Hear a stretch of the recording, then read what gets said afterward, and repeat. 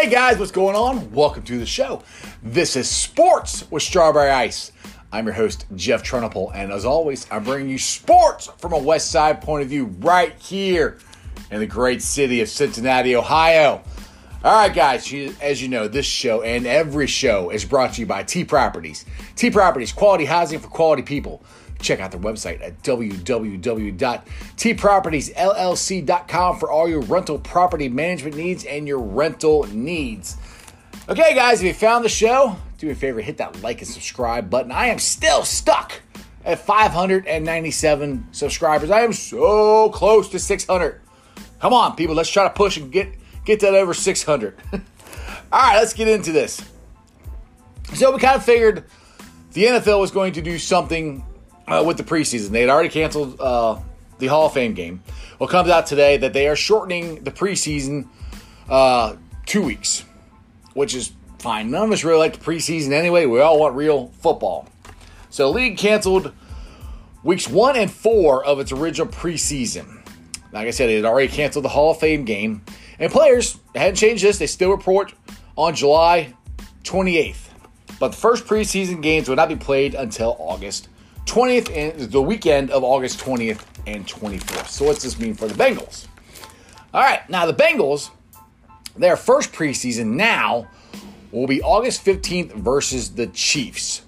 So, like I said, it's from what I've read about the reason that they're shortening it, it's not necessarily because of the pandemic. It's more because of they had no off-season camps. We had no mini camps. We had nothing. We've since March.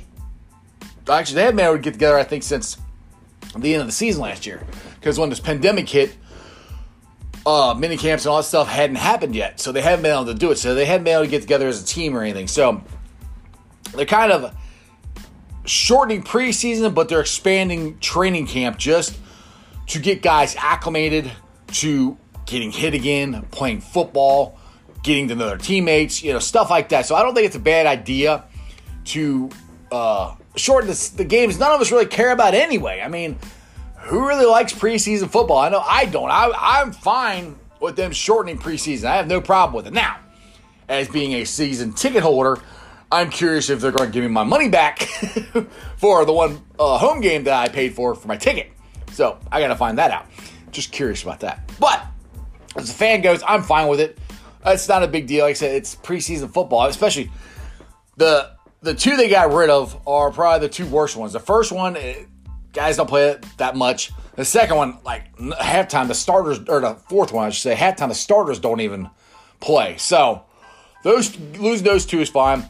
Now, it'll be interesting to see how the games, how they are played at the beginning of the year. Because I know NBA players are talking about this with the bubble. They're gonna start their season up here soon. They're all starting to report to Florida, or heading down to Florida, I should say, right now. And that they're getting basically a month to try to get ready and jump back in to basically the playoffs. I mean, I know they're going to have like a play-in week or however the whole thing's going. I don't remember. But I know JJ Redick said, I think on Golic and Wingo or some sports talk show I listened to, I don't remember, basically said it's not going to be good basketball when they first start because they haven't played for 3.5 months. So it's going to take a little while to get their legs under them and get them going. And that's the way I kind of think all these sports are going to be. Baseball is back. Baseball teams are reporting to training camp 2.0 this week.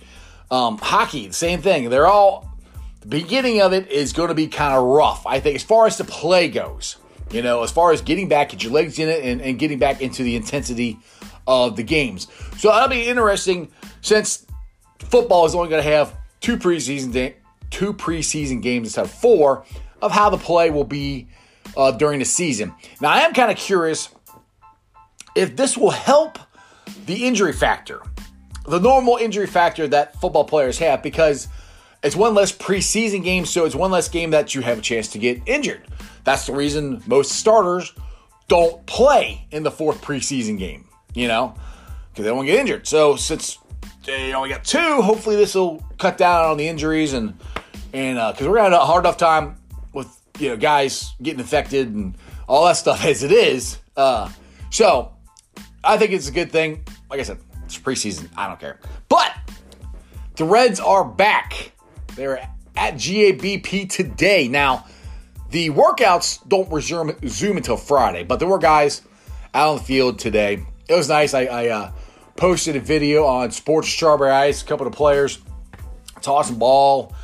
Grounds crew out there cutting grass. I'm like, man, it's baseball season. I got my hat on, got my jersey on. I'm ready to go. I am so excited baseball is back. Now, got some interesting articles. Some things that basically the Reds are going to have to pick up where they left off in spring training. And I said workouts will resume on Friday. Now, it'll be their first chance as players and coaches and the front office to get together after 3.5 months. So you paused spring training, and now we're going to start again. Some of the harder decisions have been made a lot easier for the front office because rosters are expanded to 30 players for opening day.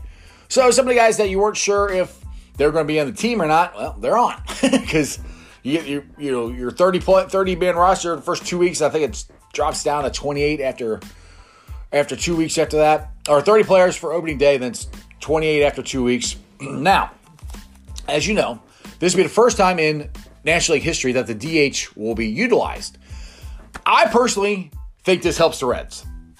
Easy reason, because we have 5 outfielders locked in. These guys are going. You got Shogo, Nick Senzel, Nick Castellanos, Jesse Winker, and Phillip Ervin. Now, I've heard people keep talking about Nick Senzel playing shortstop. He's not playing shortstop. He's going to be an outfielder.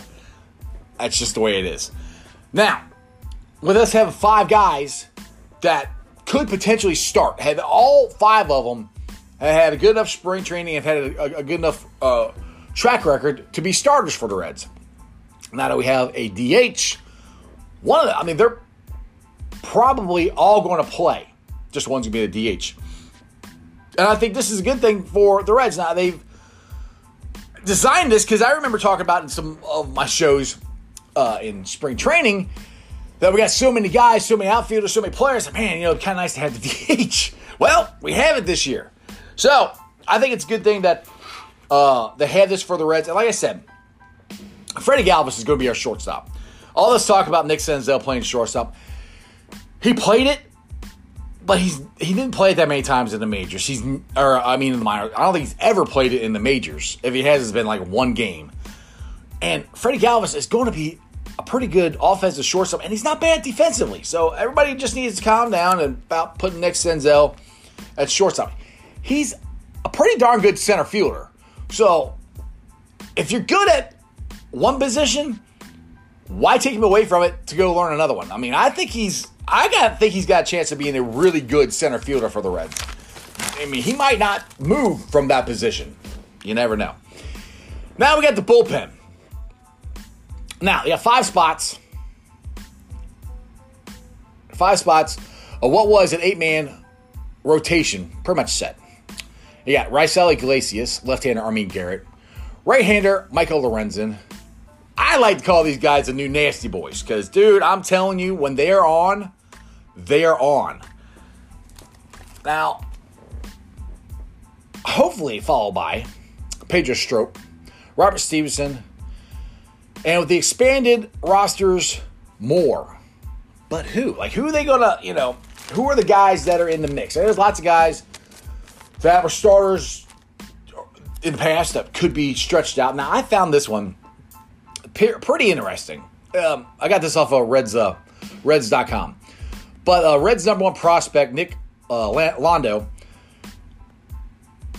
his future is a starting pitcher.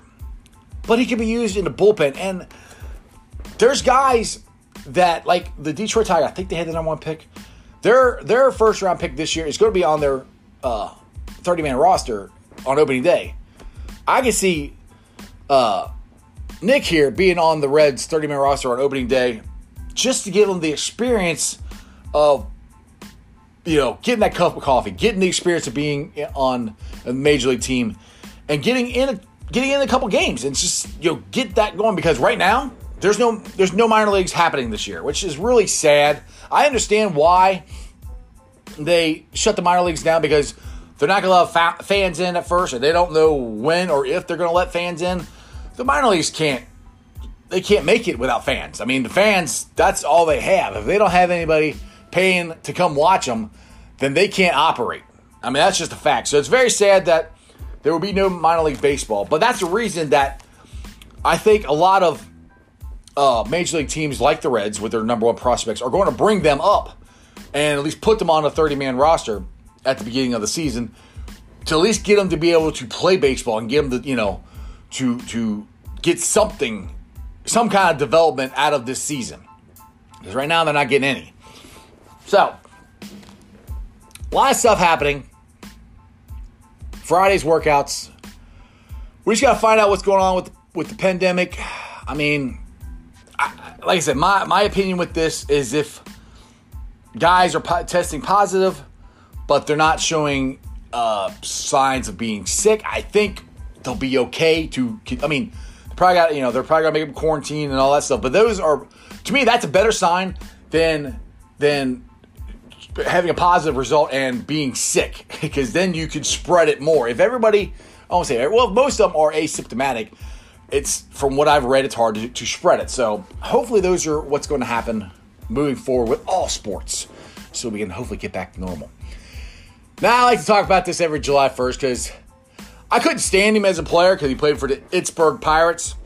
But Bobby Bonilla, this is Bobby Bonilla Day, so happy Bobby Bonilla Day. Every July 1st from, I think it was 2011, starting 2011 to 2035, the Mets will pay Bobby Bonilla every year $1.19 million. I'm like, that's ridiculous. It's something they had to do. They owed him like a little over $5 million. And the Mets had this deal with the Bernie Madoff. It was a Ponzi scheme, if you guys know about it. And they're like, oh, well, we're going to double, triple our money for, what Bernie Madoff was saying, which he ended up going to jail because none of it was true. So the Mets have got stuck with Bobby Bonilla, and he took the long term. Instead of one big solid pay, he's like, hey, pay me, for this long. But somehow it got to the point where it's $1.9 million. I don't understand how he basically turned in $5 million into, when he's done, he's going to get like $30 million. I think they say he's 57 years old now. He hasn't played since, I think they said 2001. I mean, that's winning in a big way. Like I said, I could not stand Bobby Bonilla the biggest reason I couldn't stand him, if you guys remember in the 1988 All-Star game, my boy Chris Sabo didn't get to play because Bobby Bonilla played almost the entire freaking game. That was the beginning of me not liking Bobby Bonilla, other than the fact he plays for Pittsburgh. But he's my hero right now as far as getting $1.19 million and not have to do anything. Just show up and say, hey, Bobby Bonilla, how you doing? My ID? Here's my ID. Yep, take a check, please. Thank you. All right, see you. See you next year. Not a bad gig if you can get it. All right, guys. As you know, I got some Facebook groups that I help run. I'd like to invite you guys to come join them. They are Bengals Nation, Bearcats Country, Reds Country, and Cyclones Country. Now, if you're listening to me on the podcast, and it's Apple Podcasts, do me a favor. Give me a 5-star review. I would greatly appreciate it. And if you're on YouTube, hit that like and subscribe button. We got to get past 600, man. I'm stuck. 597. I've been stuck there for, a week and a half. Well, last week I was on vacation, and I did a show yesterday, and I was hoping to get a sub or two, but nope, still 597. So get the word out. Tell your friends, neighbors, everybody about Strawberry Ice. Jeff Trunapole, whatever you want to call me. And let's try to boost that up and get the word out. And I hope you guys enjoy the show. Today's hump day. Usually I normally would do a sports hump. Mine this weekend is the sport. What's helped me get through all this is sports is coming back. Baseball, those guys started reporting today, so that's going to slide over that hump. into some sports, which is great. Friday, workout start, so I'll probably be watching MLB Network, watching actual, it won't be games, but it'll at least be Major League Baseball players throwing a baseball around and hitting a baseball, and I go, woo, that's cool. I like that. So that's what's getting me through this week right now. Anyway, other than that, that's just sports, baby. Tell all your friends about me. See you guys.